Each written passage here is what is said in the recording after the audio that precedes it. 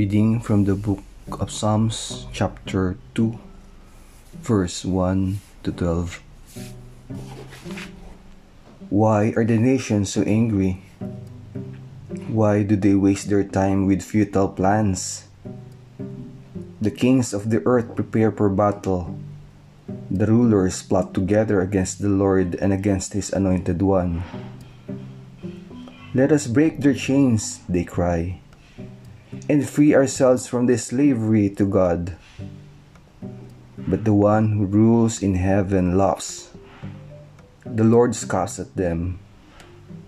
Then in anger He rebukes them, terrifying them with His fierce fury.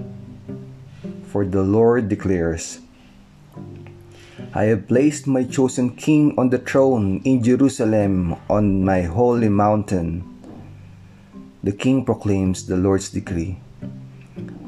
The Lord said to me, You are my son. Today I have become your father. Only ask, and I will give you the nations as your inheritance, the whole earth as your possession. You will break them with an iron rod and smash them like clay pots. Now then, you kings, act wisely. Be warned, you rulers of the earth. Serve the Lord with reverent fear and rejoice with trembling. Submit to God's royal Son, or He will become angry, and you will be destroyed in the midst of your activities.